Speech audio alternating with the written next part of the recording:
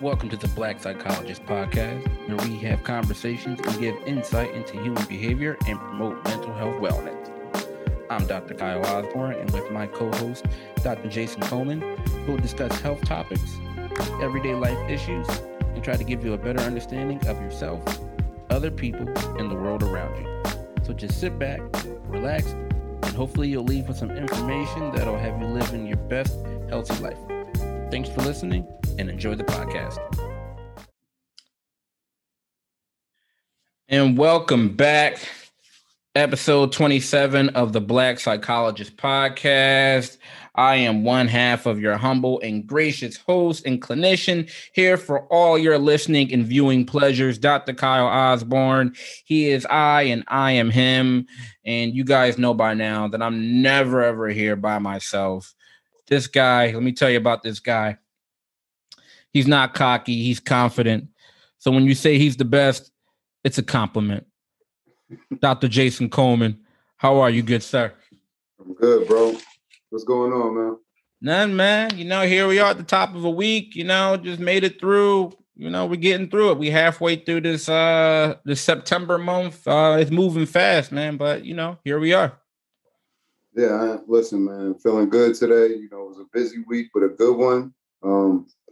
I can only see the top of your shirt, but I see you got on one of my favorite, most legendary groups. Hold on a second. You know what that is. I'm just. There you go. Yeah. One of the most legendary music groups. All day.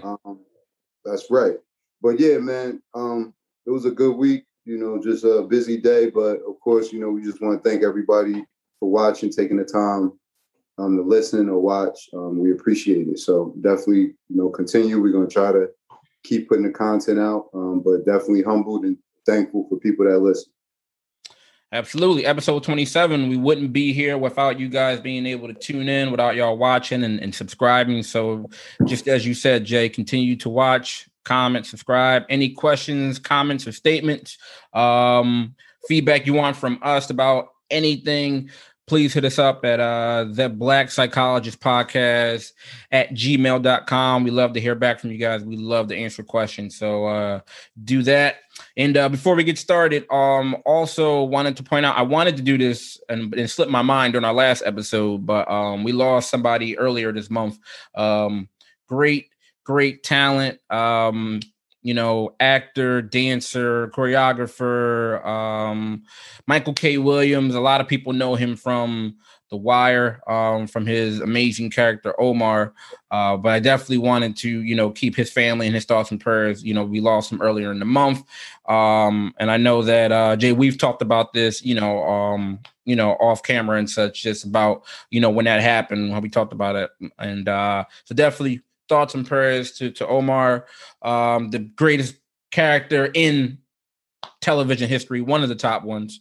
It was really cool that I think last night at the Ravens Kansas City game, they actually did the Ravens. It was their home game, so they actually played the whistle. You know how on the show before he would get ready to do his thing, he would play the whistle. So they did that before the Ravens came out as a salute to him and to honor him. So so that was pretty dope. So absolutely, great actor going way too soon, great talent. So I wanted to make sure we got that out. Yeah. So one of the greatest shows, man. Yeah. Listen, I'm smiling because in my mind I'm thinking about when he was standing outside of the building. He was like, "You better throw that bag over the wall for I huff and I puff."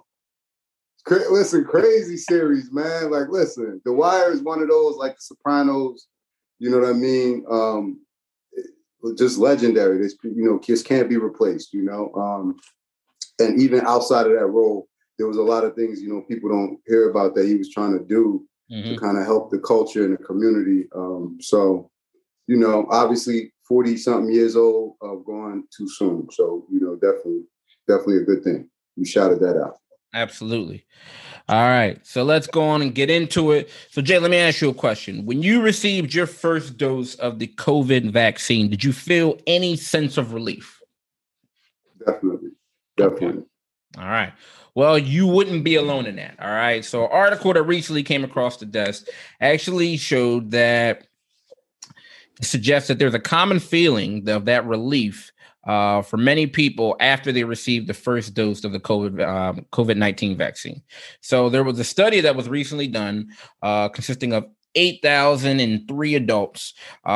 These participants were surveyed at a regular intervals between March 10th of last year and March 31st of 2021 of this year. And they were required to answer questions about the vaccine status, about their, whether they were vaccinated or not, what their levels of depression, anxiety were done. And this was done using a 4-item patient health questionnaire. So what researchers found through the study was that after they received, those that received the first dose of the vaccine between December of last year and March of this year experienced a 4% reduction in their risk of being mildly depressed. They also found that there was a 15% reduction in the risk of them being severely depressed. Now, on the other hand, those that had not received the vaccine began to feel even more anxious and depressed.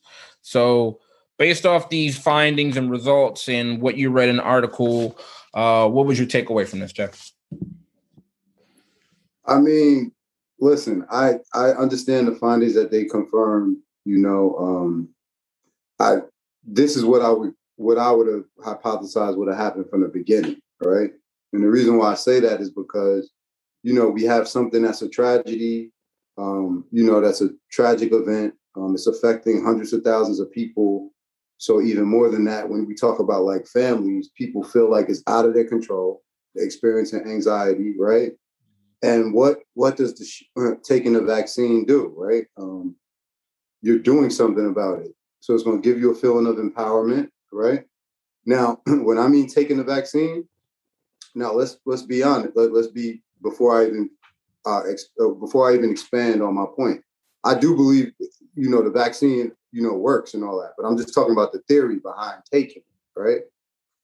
You're doing something about a situation that's out of your control, right? So even if those people were taking a place, you know what I mean, like a sugar pill or something that didn't work, they would still, I think, my belief that they would still get that feeling, right? Because you're doing something about something that's out of your control. So like me personally, when I got the vaccine, like I felt like I was Iron Man or something, like Robert Downey putting on the suit, man. But that's what I mean, like in terms of that feeling of empowerment, like in addition to all the other things we're doing, right, like hand washing, masking, all of those things, it kind of like adds to that feeling. So long story short, I wasn't surprised. I wasn't surprised with the results. Mm-hmm. How'd you feel about it? I mean, me personally, when I received the the first dose of the vaccine, it was more the hope, definitely with I'm taking some more of that control, because I feel like for the longest throughout this whole past year, it's been a lack of control. Right. Like a lot of decisions and things have been done. There's been a lot of uncertainty. It's almost been like for the majority of all last year, and then even now, we're like going along, we're reacting, right? We're reacting to whatever these protocols that are being passed down, any new information. And so, it was like, okay, this is an opportunity for me to, one, I can make the decision whether I'm going to get the vaccine or not.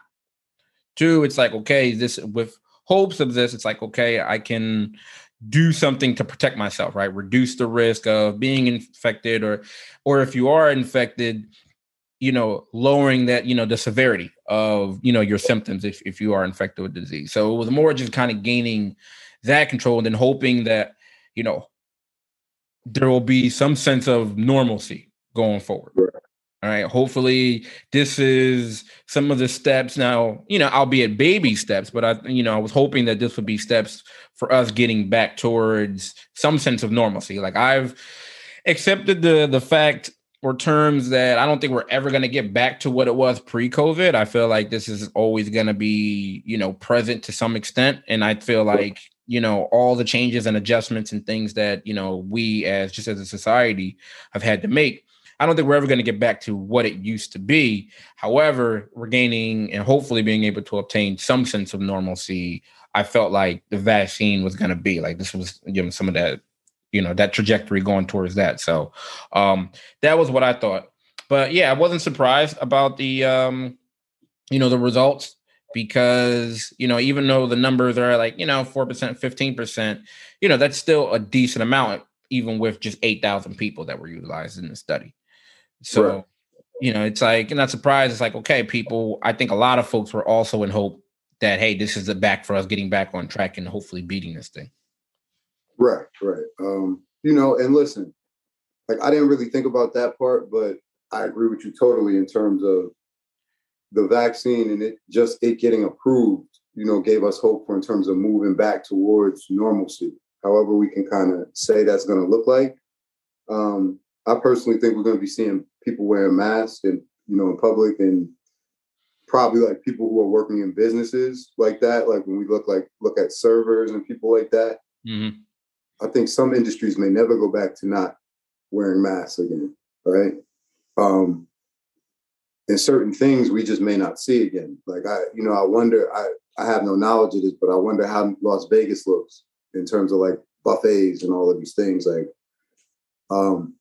in terms of pre-pandemic, how they look now, right? Because what I'm sure about is that people probably don't have the same level of comfort as with somebody else reaching over their mashed potatoes. You know what I mean? Right. So a little bit, things have changed. Like, you know what I'm saying? But you know what was interesting, and I wanted to kind of ask you about was the other side of it, right? They were talking about the people who didn't take the vaccine, they felt increased anxiety, right? So I was just wondering, what did you think about it? Because I was thinking about, okay, so you got people that take the vaccine, me included, you feel a sense of hope, you feel a little bit more in control. Then you have other people that don't take it for whatever reason, right? So it's fair to assume, without taking into account the reason they didn't take it, that at the very least they feel the same amount of anxiety that they felt before, right? Mm-hmm. Now the research is saying that after not taking it, they started feeling worse. So my question to you is why, right? And what I was thinking about is, I'm like, well, if you feel out of control, right, then things continue to get worse around you, right? The numbers inevitably keep going up, right? Jobs are drying up, all of these things. As human beings, not saying that we need every question answered, right? But what else is out there, right? Because a lot of these people, and now I'm just speculating, a lot of these people have rejected the experts, right? So what does that leave you? Because usually these are the people that bring us that comfort with the numbers, right? With the safety behaviors. So if you've rejected the experts, you've rejected the vaccine, then the only thing that's really left out there is your own expertise, which is probably not there, and conspiracy theories. Mm-hmm. So I'm not really, and conspiracy theories are not there to provide us with answers, So in that, I can understand why anxiety would increase for some of those people. You know what I mean? So I was thinking kind of along those lines, but then the other side, the opposite end of the spectrum, and hoping or having hope for those that were unvaccinated, this would elicit or prompt some hope in them. Because like you said, there's so much misinformation out there, right? They're rejecting the experts, and, it's a lot of confirmation bias when they see, things on social media, and they're like, oh, you see this guy, the dude fell out after he got the first vaccination, he got the first vaccine, and this guy, and you're still hearing like all these other different outlandish stories of these side effects and things of that nature. And so what I was hoping, because a lot of these tend to be like really extreme, or they're like anecdotal, right? It's like, oh, I knew somebody that got it and his leg fell off, right? It's like really outlandish and just extreme. So I was hoping that as people saw others like in their neighborhood or people that they knew getting vaccinated, and then you would see them okay, right? Like I see Anthony getting vaccinated, who I see at the barbershop every weekend. And then I see him, he got vaccinated. I see him the following weekend. He's fine, right? He's okay. He's still alive, right? No missing limbs, no, none of that stuff.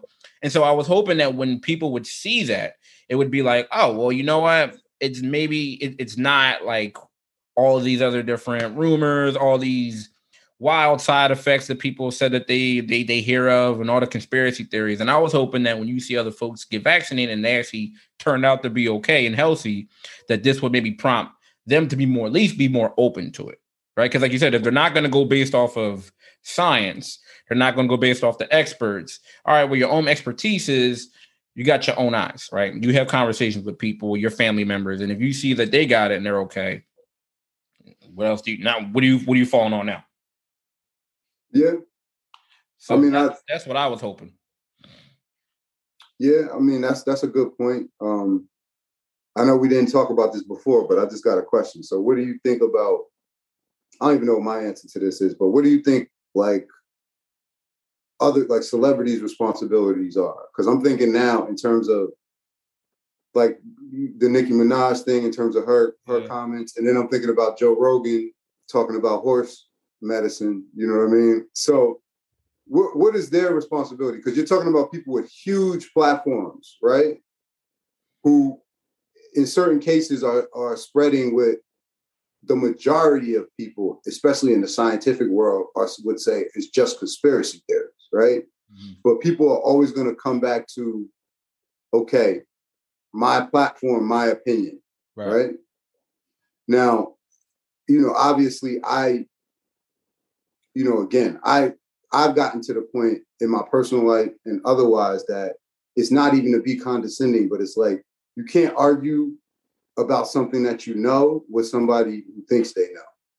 You understand what I'm saying? And that it sounds messed up, but people apply it to every other situation in their lives, especially with their children, right?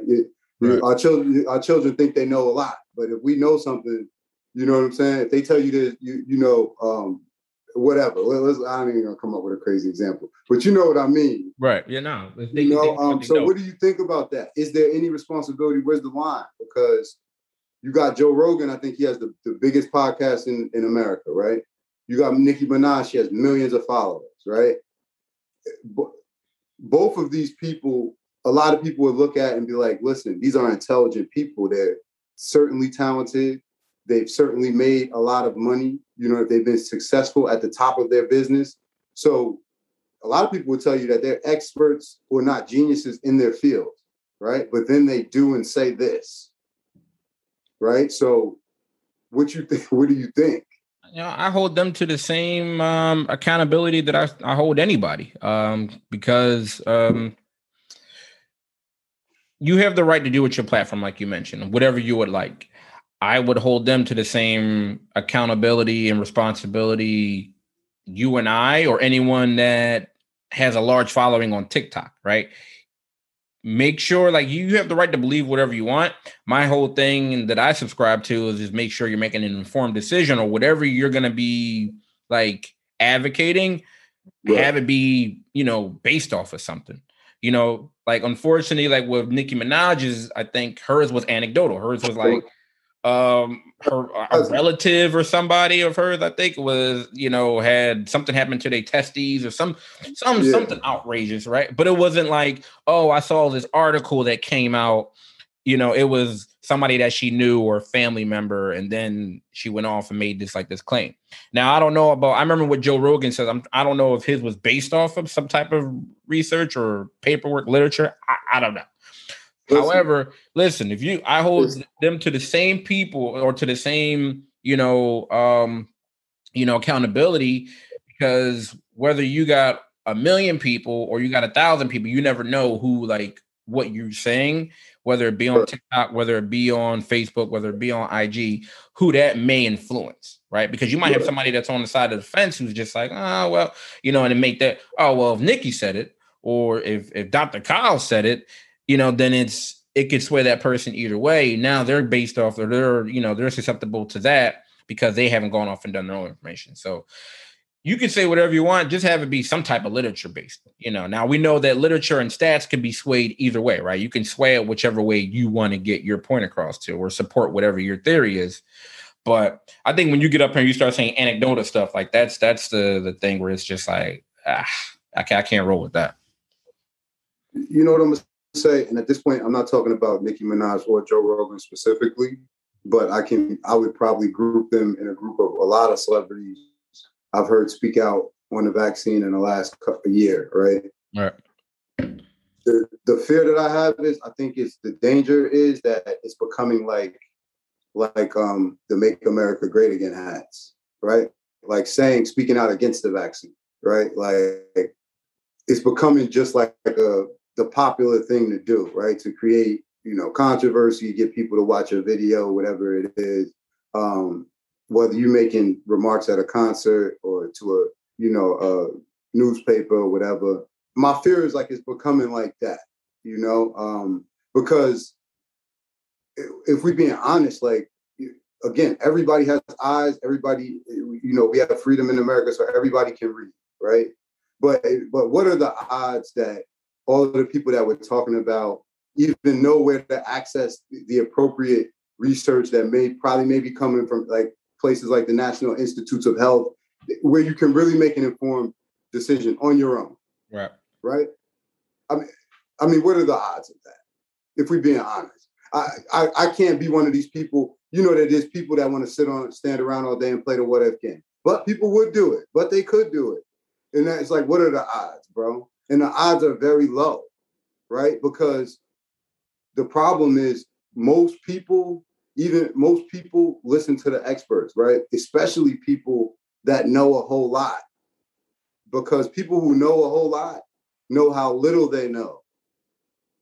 And that's the problem, right? People who know a whole lot, have a lot of information, know how little they know even when they're an expert, right? So that's why we listen to the experts, So I just fear that we're getting into a space where it's just become the popular thing to do, or say.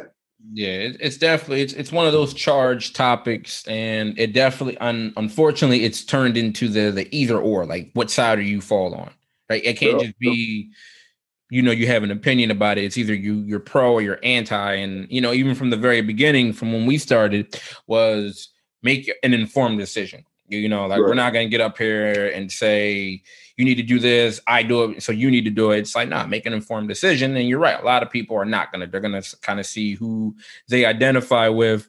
And unfortunately, roll with that, which is why I hold them to the same in account. You have a platform and you're gonna speak on something like this. Nah, I hold you accountable. Like, seriously, I don't care who you are, because there are a lot of people that are gonna sway, like you said, are gonna put on that red hat or whatever and follow your lead, and that could be really dangerous. But see, and this is where I think things get crossed with some people, right? And I'm not talking about you.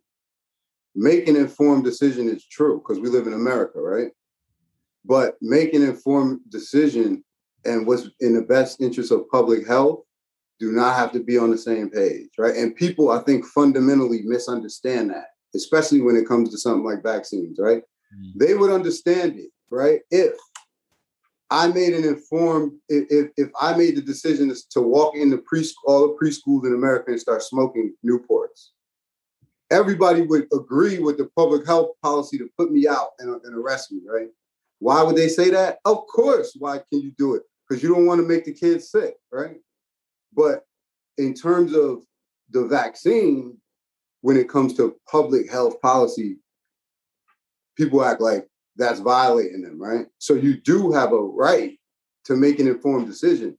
But that's why we see, as a result of your informed decision, now you can't come in this restaurant. Now you can't work here. Now you can't come in here, right? Which is public health policy, right? Right, and that's where I think ruffles a couple of feathers, because people want to make their own decision and then continue to have the freedom to do what they want to do, and those two things just don't, they just don't equate all the time, bro. It's not matching up. So. Yeah, it's something, man, because it feels like every other week you got some type of celebrity or somebody that has a large platform and they go off and say something, and it just kind of charges everything back up. It's not going away though. I'm sure we'll revisit it again. Of course. All right. Speaking of revisiting things, as we know, last week we remember the events of September 11th, and of course, our thoughts and prayers go out with, any of the victims' families, our first responders, the firefighters, the police officers. And so it's 20 years, right? It's been 20 years since the horrific September 11 attacks. And, something that I thought about in an interesting article that came across our way was how the evolution of trauma and PTSD changed from that, right? A lot of times they talk about so many different aspects of it, but a lot of what we know about trauma, changed that day and with the aftermath. So that was something that, I thought would be a really, interesting topic and something to kind of reflect upon because, there's been innovations in as far as the treatment with trauma and PTSD. And then, there's been an increase in understanding. So, and also just how different providers, look and view PTSD and trauma. So, what were some of the things that stood out for you or some takeaways for you as you read through this article? Listen, of course, September 11th, changed the way a lot of people kind of viewed trauma in a bunch of ways, right? One, in terms of obviously this isn't the first time that mental health has been brought to the forefront, right? In terms of a situation of need. But I think this helped in terms of public understanding, to increase the public understanding. Not saying it was beneficial in any way, of course, but of just trauma in general, right? And the reason why I say that is because so many people on so many layers were affected, right? So it just helped people gain a fundamental understanding of what PTSD was, what vicarious trauma, things like that are, and just how, trauma doesn't just really stop with the individual, right? It kind of has a rippling effect throughout that person's family, their children, their interactions, all of those things.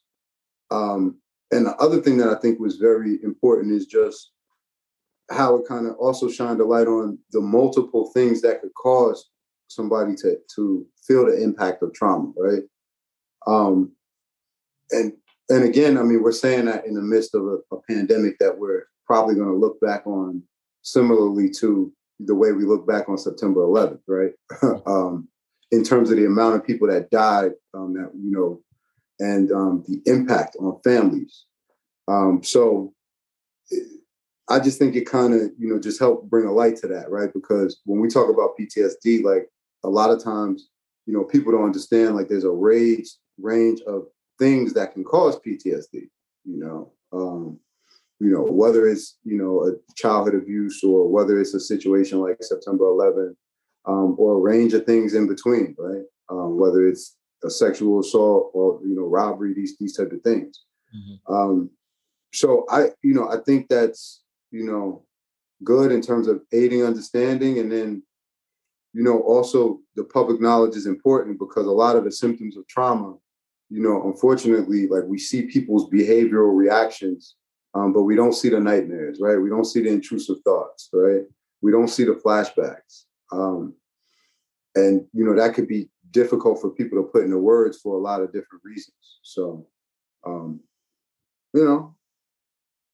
if anything, I think, that kind of pushing PTSD into the spotlight, I think it benefited, in a lot of ways in terms of the public understanding of trauma.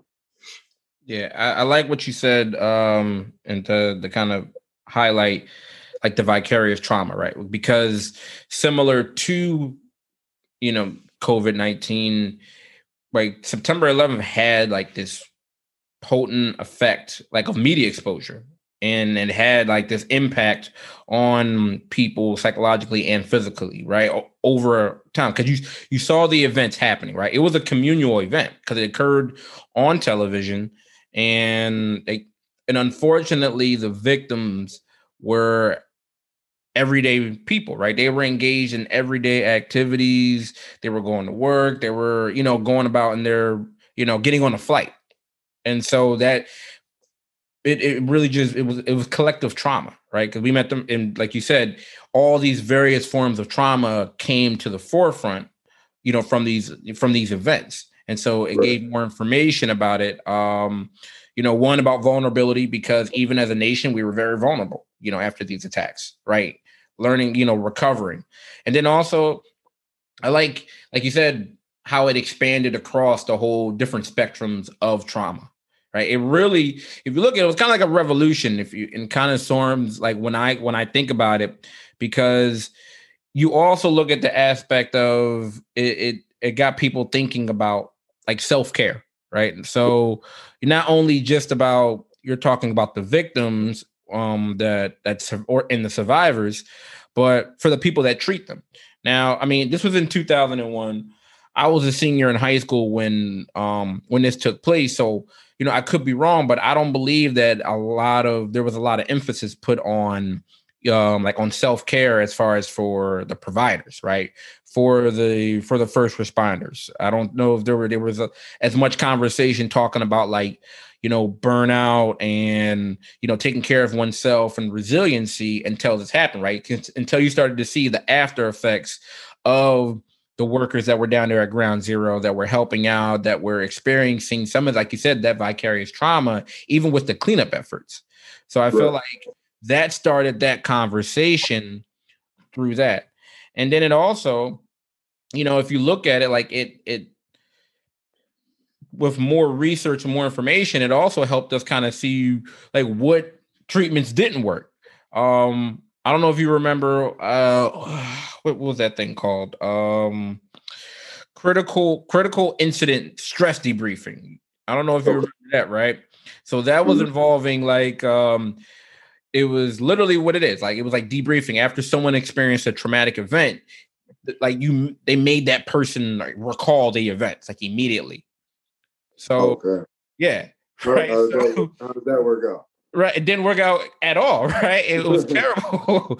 And so like it showed the treatments that for trauma victims like did more harm than good, because now like you said, think about it, like we're looking at it and reflecting on it from a point of like what we know about trauma and some of the best treatment interventions. But imagine taking someone that just experienced a traumatic event, like you said, whether it was like sexual assault, whether you were in battle, whatever the situations may be, and you're asking that person to tell you all about it while they're still like in a hyper vigilant emotional state, but you're asking them to recall everything.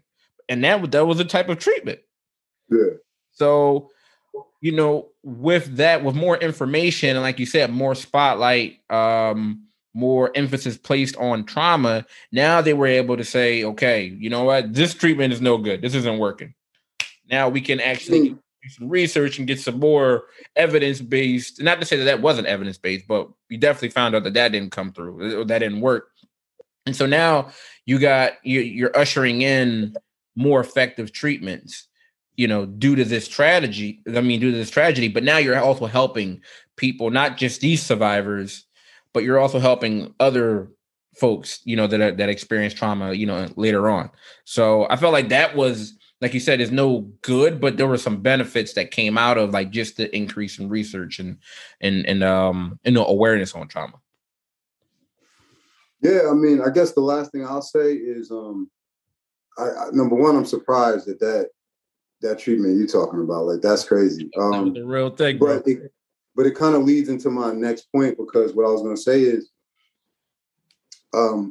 especially like I don't know if this came about, largely because of 9/11, but I've seen a lot of attention given in the last decade to like I don't want to say non-traditional treatments, but non-talk therapy treatments, right? And I think that to talk about that is very important, especially when we talk about trauma, right? And I mean, like, whether it's like dance, movement therapy, or yoga, different things, because listen, the science is there, and those of us who have took the time to do the research as psychologists and practitioners, like, we know, like, trauma is stored in the body with a lot of our patients. You know what I'm saying? And that's why when they come in our office, they don't want to talk about their traumatic experiences. A lot of them either A, have no words for it, or B, they don't have, they can't come up with the words, because a lot of their trauma is trapped in different areas of their body, right? So I think within the last decade, I think it's been very more beneficial for the patients than anything else that we've kind of started to embrace a lot more non-talk therapies, right? Because I think whether it be CBT, whether it be other types of talk therapy, I think they can be beneficial, definitely beneficial to trauma because we're all different in terms of how we process things, right? So what's beneficial to me, some people may benefit from talk therapy, CBT, exposure. It might be dance movement therapy, right? But I think it's important that we kind of shine the light and kind of put the emphasis on a lot of these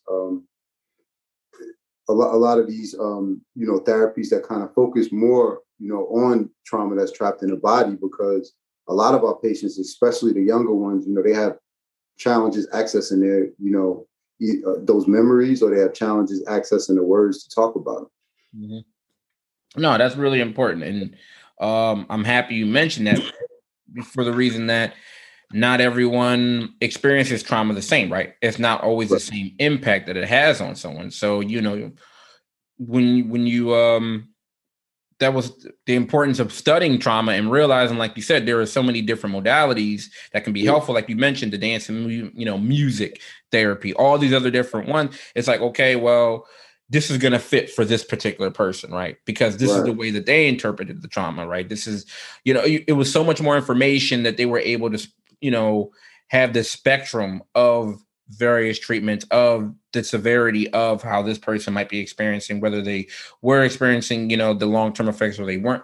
Like, I felt like that was also, like you just said, so helpful, and not just putting everybody in one box, because there are varying degrees of what someone taking and how they're interpreting it and experiencing it. So, yeah, I mean, it's great, along with that, psychological first aid, all these other different interventions and modalities that came to the forefront because of this. So I'm excited to see, what new interventions are going to be ushered in through the next 10 years, because like as you know, and I know, like it's always evolving, right? There's always more information. There's always more research coming through. So yeah, it's like you said, if out of a tragedy, you're able to get more informative, more research-based, more effective care for those, then, it's I don't want to call it a win, but again, it's beneficial and it is helpful for the folks coming down the line.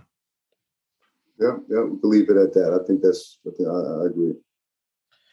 All right. So we mentioned social media earlier, right? So let's get in. So TikTok, right? TikTok just recently unveiled a new mental health research on its platform to address the well-being of all of its 65.9 million viewers. All right. So what they did in this app, or this new tool that they're introducing, it addresses and includes like in-app guides that address like body image topics, signs of struggling, and more. So what TikTok has done is that they provide this app or this option that altering, the search results of, say, like self-harm, right? Or terms as suicide. So instead of seeing more harmful clips that'll pop up promoting suicide or even committing the act, what'll happen is that the individuals will be met with like support and treatment resources. And what else did it say? So so if someone were to enter a search phrase that might be like alarming to like TikTok, like offering like scary makeup as an example, then the content will be blurred out and they'll ask users to opt in to see the search results. So now a lot of this is coming off the heels of there was a Wall Street Journal that came out, a story that alleged that Facebook had publicly downplayed Instagram's effects on teens' mental health, even though Facebook's own research and studies repeatedly like revealed serious negative impacts that confirm the issue. So that's what prompted TikTok to, put this endeavor in. So they also released a statement. They said, "We care deeply about our community, and we have always looked for new ways in which we can nurture their well-being." So what are your thoughts about this, Jeff? I haven't quite decided how I feel about it fully yet. I see some positives. One, I think the positive, the first kind of thing was thinking about when I was reading it is when they were talking about if like you search for suicide, it will kind of direct you to resources in your area, like local resources, right? I think that's excellent. I think that's something that should probably be standard across social media platforms, right? Mm-hmm. Just because I just think it just could benefit. I don't see how it could hurt anybody. So I think that's great. Again, signs of struggling in psychoeducation about eating disorders, body disorders. I mean, that's all good. I would like to know a little bit more about how they're going to kind of make it digestible and marketable so that people actually want to go read it, because most people don't hop on the TikTok to read about, body, dysmorphia or eating disorders. So how they're going to package that stuff is a little questionable, but at least they're making an effort. I'm kind of going back and forth about whether this is a responsible move or whether it's just hypocritical, right? Because we know that whether it be Facebook, TikTok, Instagram, Snapchat, I'm not saying they're solely responsible for young people and older people, having kind of increase in their vulnerability when it comes to self, their image, body image, all these things, but they're right in the middle of it. When we used to say the media and we used to say magazines and movies and television. Now it's Facebook, Instagram, and TikTok, right? Because some people will tell you, I think we could have a good argument as to whether they're more influential than the radio, the television, and film. You know what I'm saying? I think it's a good discussion to have. But I don't know if they're being hypocritical or responsible because I know they're doing damage control. I'll tell you that. So like I said, it's a good move to put the stuff up there about the suicide, eating disorders. But I'm wondering if it's kind of like, you go into a liquor store, you buy a 6-pack of beer, on your way out, you look up and what's on the wall of the liquor store, right? A picture of a guy or a girl having the time of their life on the beach, drinking all this beer, you know what I mean? Buckets of it. And then down in the corner, they say, don't drink and drive. Yeah. Drink responsibly. Drink responsibly. So it's like, I'm wondering if that's TikTok's version of saying, drink responsibly. You know what I'm saying? Because, what else are they going to do? They're not going to limit kids' time on their own platform. You know what I mean? Yeah. That's what China just did, right? With the online gaming. Right. So what do you think? Is it hypocritical, responsible? How you feel about it? I'm on the same lines as where it's a great idea, right? And I think this is pretty much all a media platform can do, because if you do any more than that, sometimes you really have to be careful because, like you said, you fall into that. Well, the allowing people rights and things of that nature, right? I feel like if you want to be careful when you move into the censorship lane, because then if you move too far into that area, then, that could be an issue. You can see people having issues with that. And then also, we kind of talked about it a little bit earlier before we got on, is that you can monetize things, right? So I'm also hoping that this endeavor doesn't turn into a situation where you're monetizing things that are really intended to be like helpful resources, right? So I think you really have to be careful. So if we're looking at it in total, like you said, there are pros and cons of all of this. I mean, for most social media things, but even if we're talking about specifically, say, with TikTok, like TikTok is great for the reason that, it's important to talk about suicide. It's important to talk about anxiety, depression, and not have that content like removed.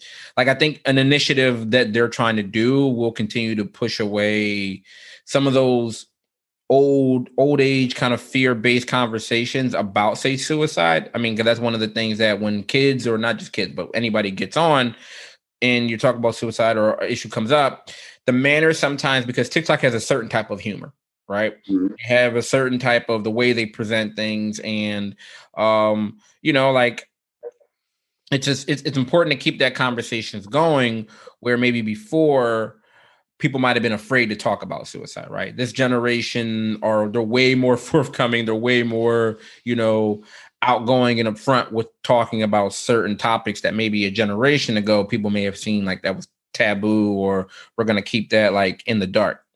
So, and a lot of people have, especially young kids, have said that they've learned about certain things on social media as it goes for, or relates to mental health, right? They've said that they've learned about depression, anxiety, attention problems, eating disorders, whatever the situation may be on TikTok.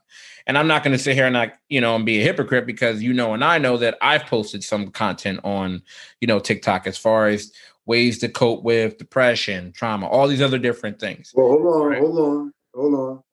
I think you're selling yourself short, because listen, you're a viral star on TikTok. I'm not viral, man. I do a couple dance moves on the thing, You're a viral star on TikTok. I do a couple dance moves. I slide, anybody interested, Dr. Kyle on TikTok, check me out. Yeah. Promote yourself, man. But yeah, and so along with myself, and I've seen, other therapists, other clinicians, get on TikTok, and, they put some informative videos. So I like that that's fat, because most of them are accurate, most of them are informative, and they're helpful. So if you have a group of kids that hey, I don't know anything about mental health or about depression, I've heard about it, and then, they run into a video from myself or another therapist or somebody that, is kind of telling them, hey, if you feel like this could be helpful. This could be helpful. Mm-hmm. I think also where you have to kind of toe the line is that my concern has always been people or kids using TikTok to diagnose or treat themselves, because that's not what it's for. So that's why I'm hoping that, that this initiative is going to put them in an area where it's hey, if this resonates with you, okay, these are the resources, right? This is where you can get help, because fortunately, you are going to have some people that are going to diagnose themselves and be like, oh, well, this is me, that's me, that's this. And so, and like you said, that's where sometimes, I think TikTok, it's really important for them to kind of make clear that what they're offering is not a substitute for treatment, right? It's not mental health care. I'm happy that they're going to start putting some, the resources in place for that, because that's where I feel like this could kind of get out of control. Like you said, it's oh, we're having so much fun, blah, blah, blah, blah, blah. Oh yeah. Drink responsibly, or if you have problems, call this number. No, there needs to be something that takes you right there and provides some form of treatment, not form of treatment, but resources where you can, get some help or get the things that you need.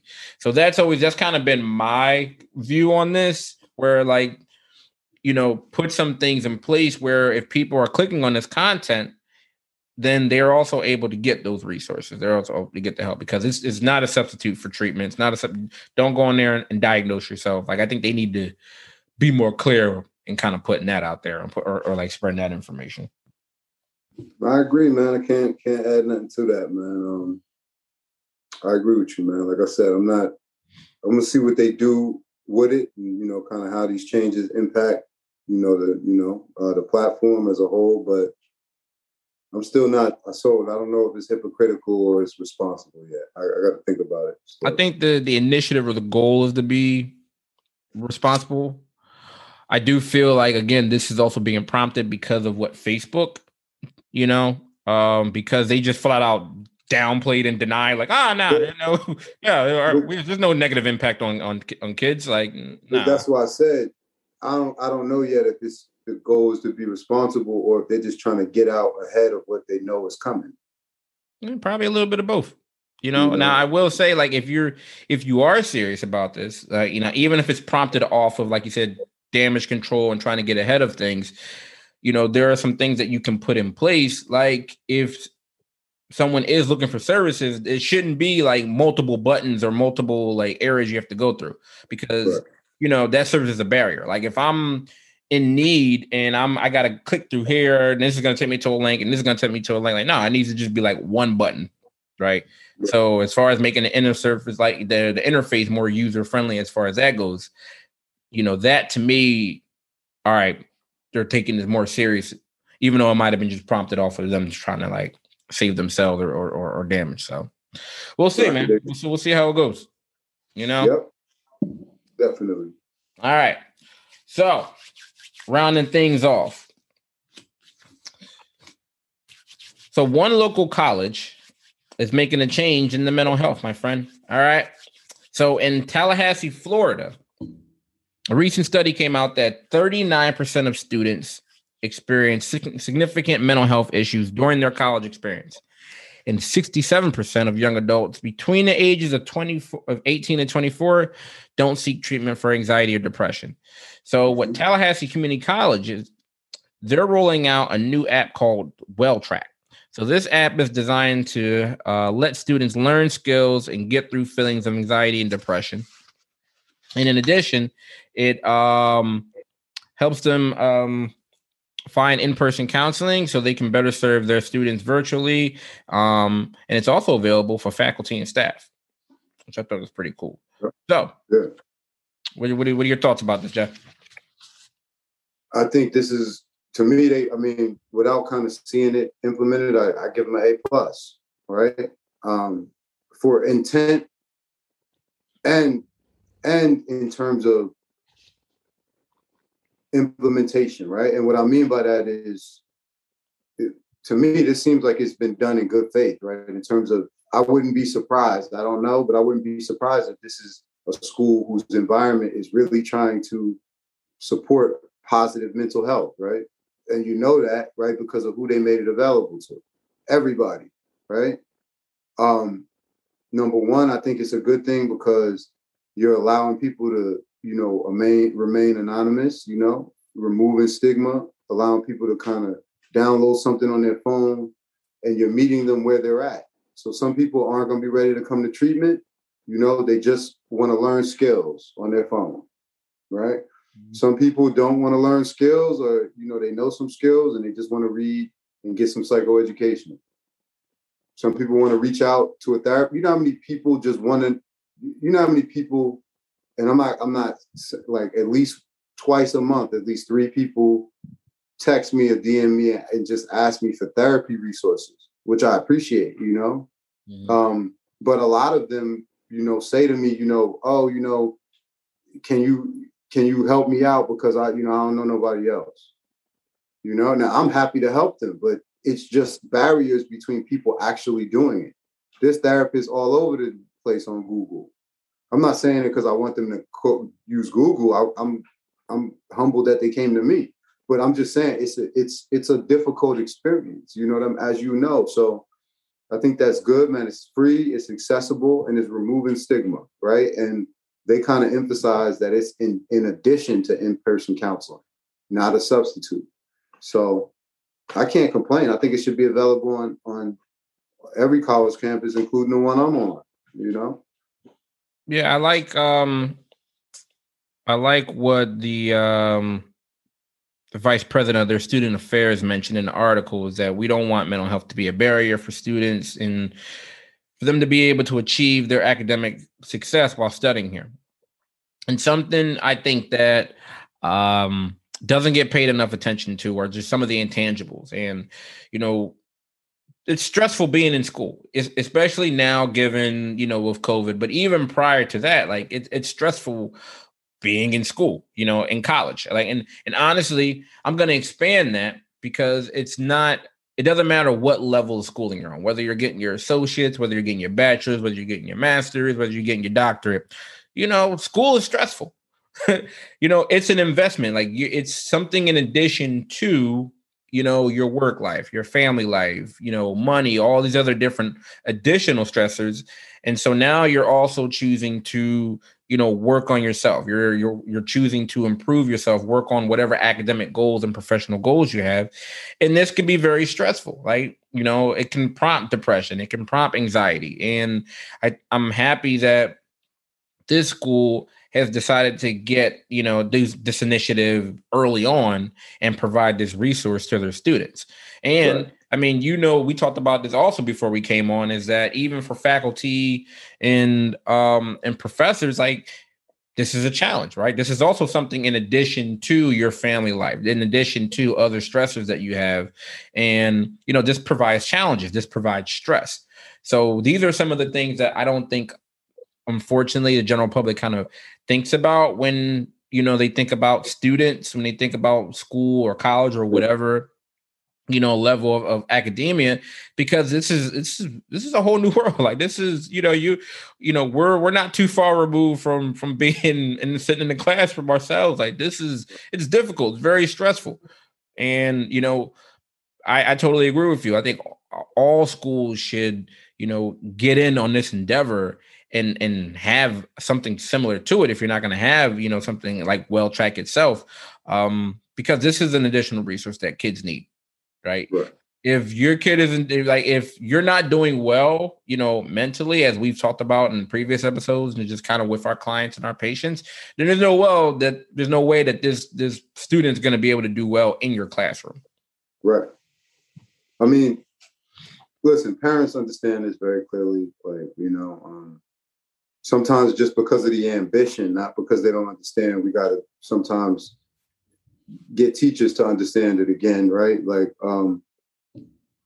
if certain things, if a kid isn't doing well, they can't learn, right? So we tell the teachers all the time, if the kid didn't eat, or if their parents are at home fighting in the morning, it's going to be a little difficult for him to focus on the math. You know what I mean? Respectfully, right? So it's the same kind of concept here. Like, if you don't take care of your mental health, your relationship's not going to be okay, right? Work's not going to be okay. Everything else is going to be that much more challenging, because internally that, you're struggling. So I agree. And again, like talking to some of the students this semester, a lot of the students that I'm working with, like you asked them about, like I was asking them about their stressors, man. It's some of the things that you wouldn't think, their stress is their stress. So I'm not being dismissive about it, whatever they identify as important to them. But it might not necessarily be what you think, right? A lot of the students identify different things. For one person, it might be having to learn at home last semester. And for somebody else, it might be sitting there in the classroom with a mask. For somebody else, it might be their child was home with them for the past year and now they're not, so and for somebody else, it might be financial, about, just books and grades or whatever. But whatever it is, if they say, in this article, they said 67% of young adults between 18 and 24 do not seek treatment for anxiety or depression. Like, that's scary to me, man. And I'm not trying to overdiagnose, people, because we know some people, when they have symptoms, some things will dissipate on their own. But we want to encourage people, especially who have significant symptoms, to always reach out. Totally. I mean, you have to think about it, even if we're looking at it from the administrative or business aspect of school. If you're an institution, you want your students to be in the best, condition if possible, especially mentally, because there are so many different reasons, and a lot of them you just mentioned, why people don't finish, when they're going for whatever degree. Right. It happens, right? All these other different stressors get in the way.